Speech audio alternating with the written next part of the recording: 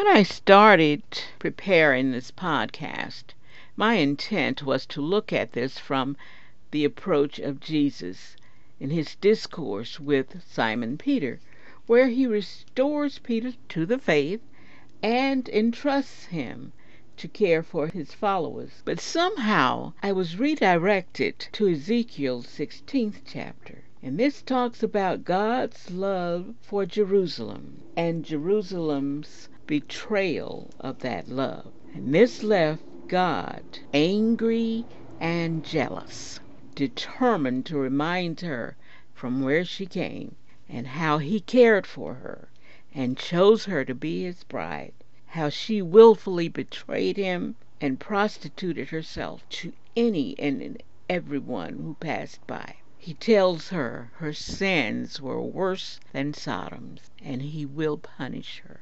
The topic of tonight's podcast: love is an action verb.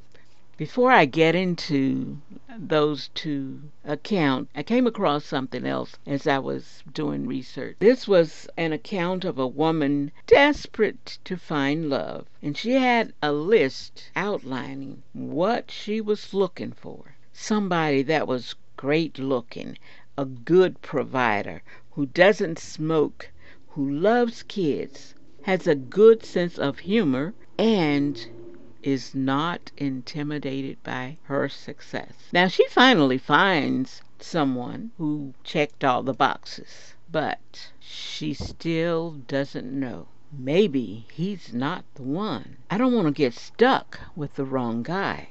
Doubt. Now, two things came to my mind as I read this.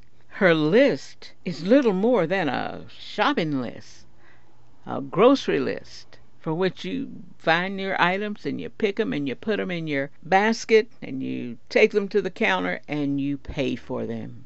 What type of marriage, because that's what she was seeking, what type of marriage were you going to get if you're going to have to pay for certain qualities? The second thing that came to my attention was she gives no indication into what she is offering, what she brings to the deal. So she finds the guy that checks all the boxes, he meets all her criteria.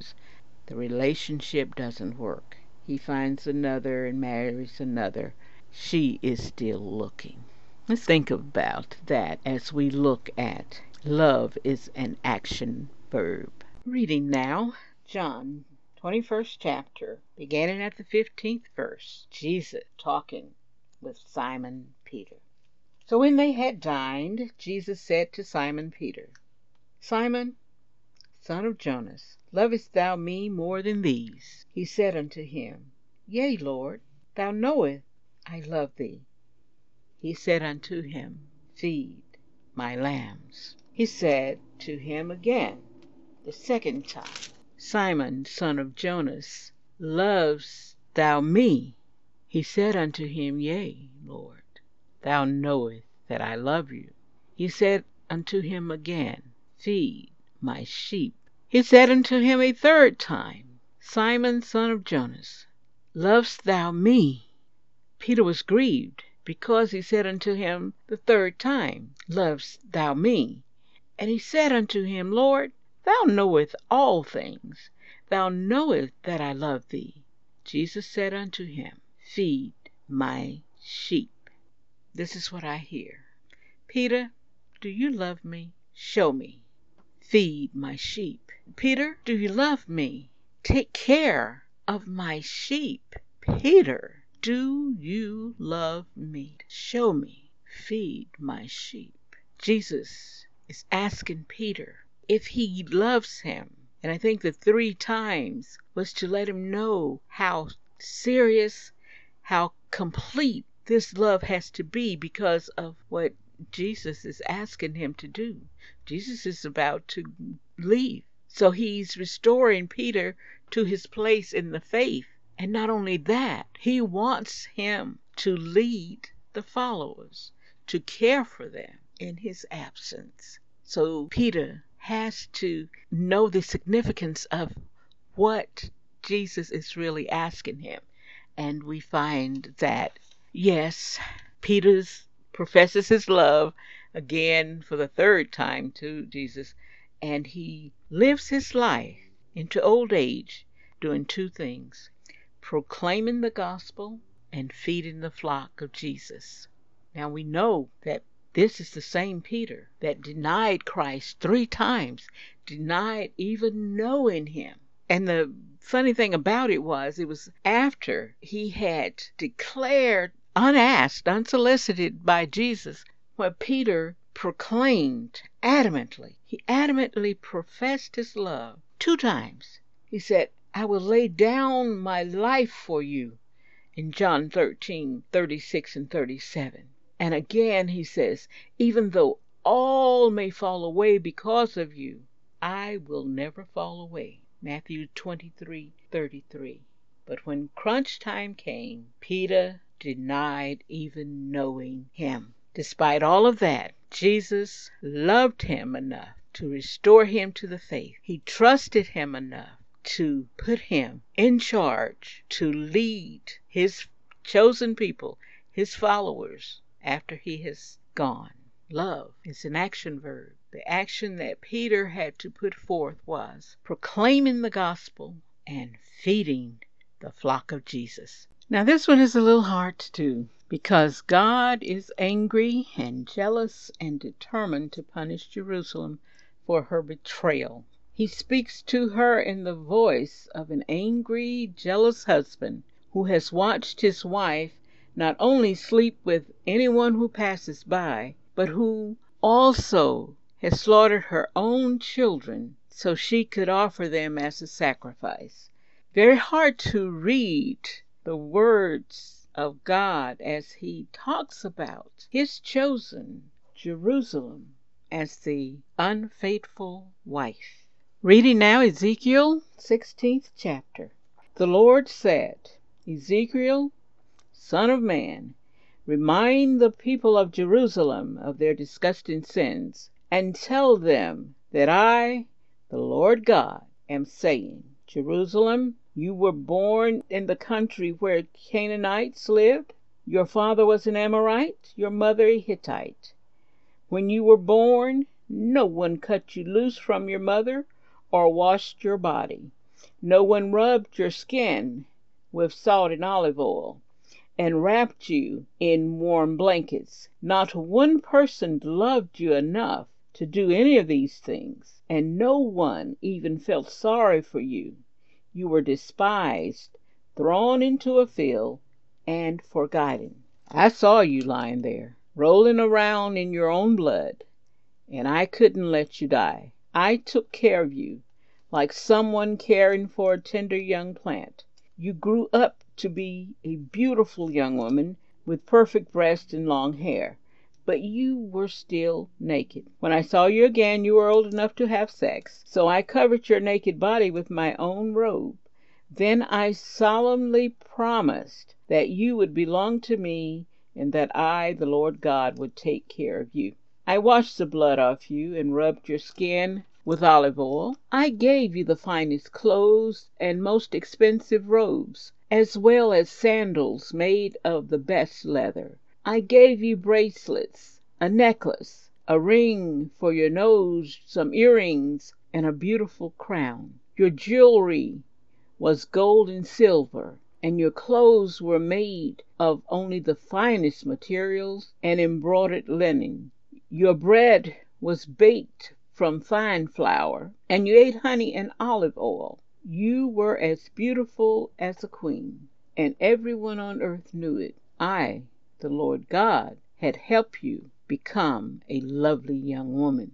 You learned that you were attractive enough to have any man you wanted, so you offered yourself to every passerby.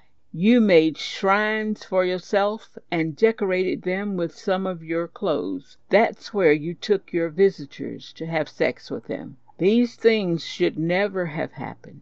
You made idols out of the gold and silver jewelry I gave you. Then you sinned by worshiping those idols. You dressed them in the clothes you got from me. You offered them the olive oil and incense I gave you.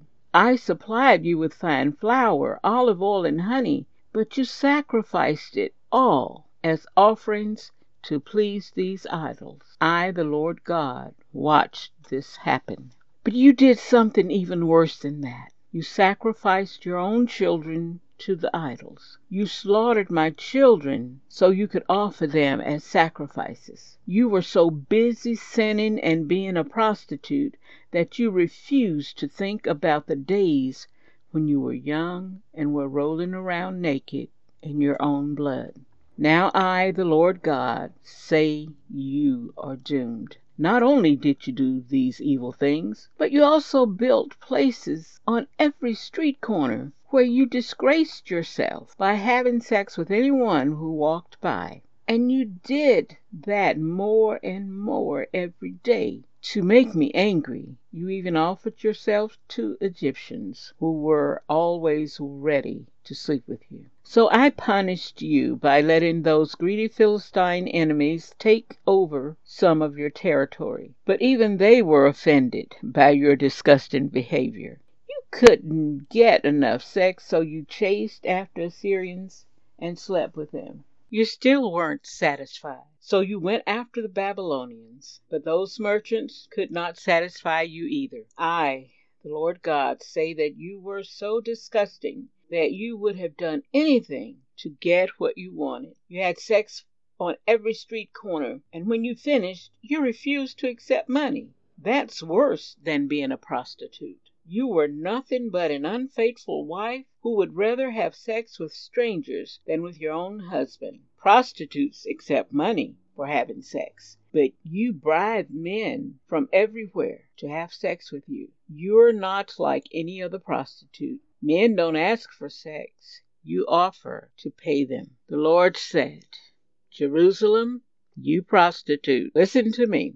You chased after lovers, then took off your clothes and had sex. You even worshiped disgusting idols and sacrificed your own children as offerings to them. So I, the Lord God, will gather every one of your lovers, those you liked and those you hated. They will stand around you, and I will rip off your clothes and let all those lovers stare at your nakedness. I will find you guilty of being an unfaithful wife and a murderer, and in my fierce anger I will sentence you to death. Then I will hand you over to your lovers, who will tear down the places where you had sex. They will take your clothes and jewelry, leaving you naked and empty-handed. Your lovers and an angry mob will stone you to death. They will cut your dead body into pieces and burn down your houses. Other women will watch these terrible things happen to you.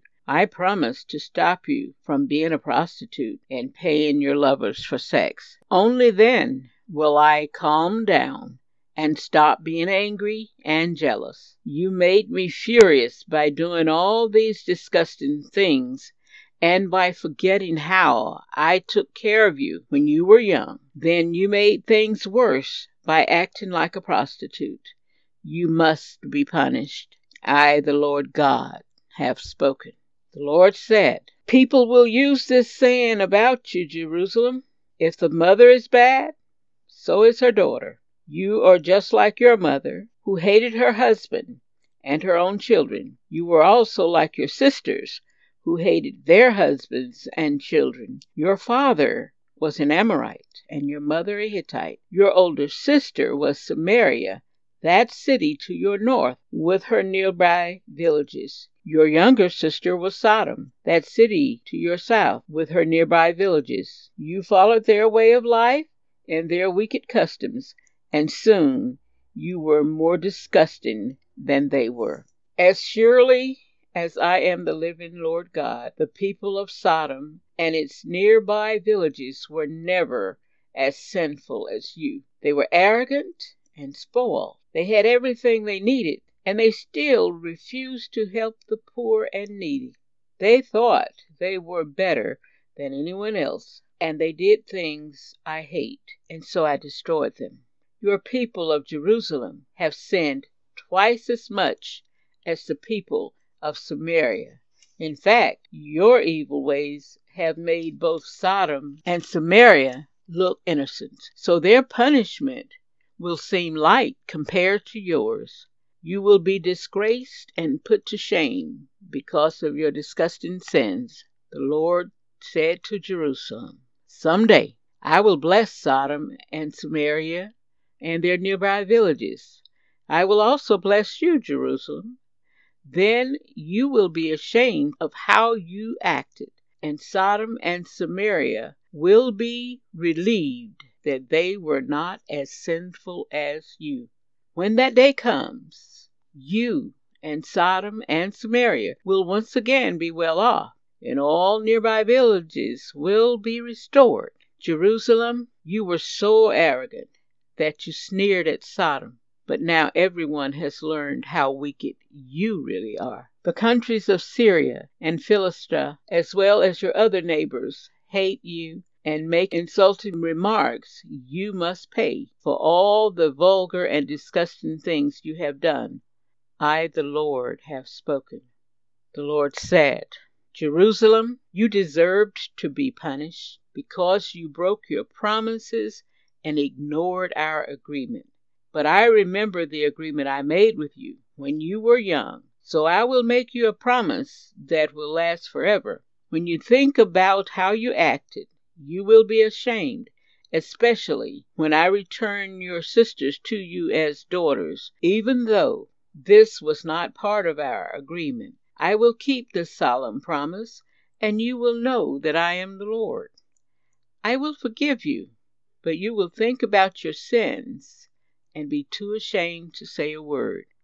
I, the Lord God, have spoken." To fully understand God's anger with Jerusalem requires a historical look at the various power struggles and takeovers of both Judah and Jerusalem, and how the people of Jerusalem interacted with those people and the kingdoms that surrounded them. How they responded and interact with their captors. They worshipped idols. They turned to foreign powers, including Egypt and Assyria and Babylonia. They lived by the customs of their captors instead of by the law of God. No wonder he was ticked off. A takeaway about Jerusalem. God called her a murderer, an unfaithful wife, more sinful than Sodom ever had been. Sodom and Samaria looked innocent compared to Jerusalem. Another takeaway about Sodom in Ezekiel 16:48 and 49, he talks about Sodom's iniquity, what her problem was, and it was pride.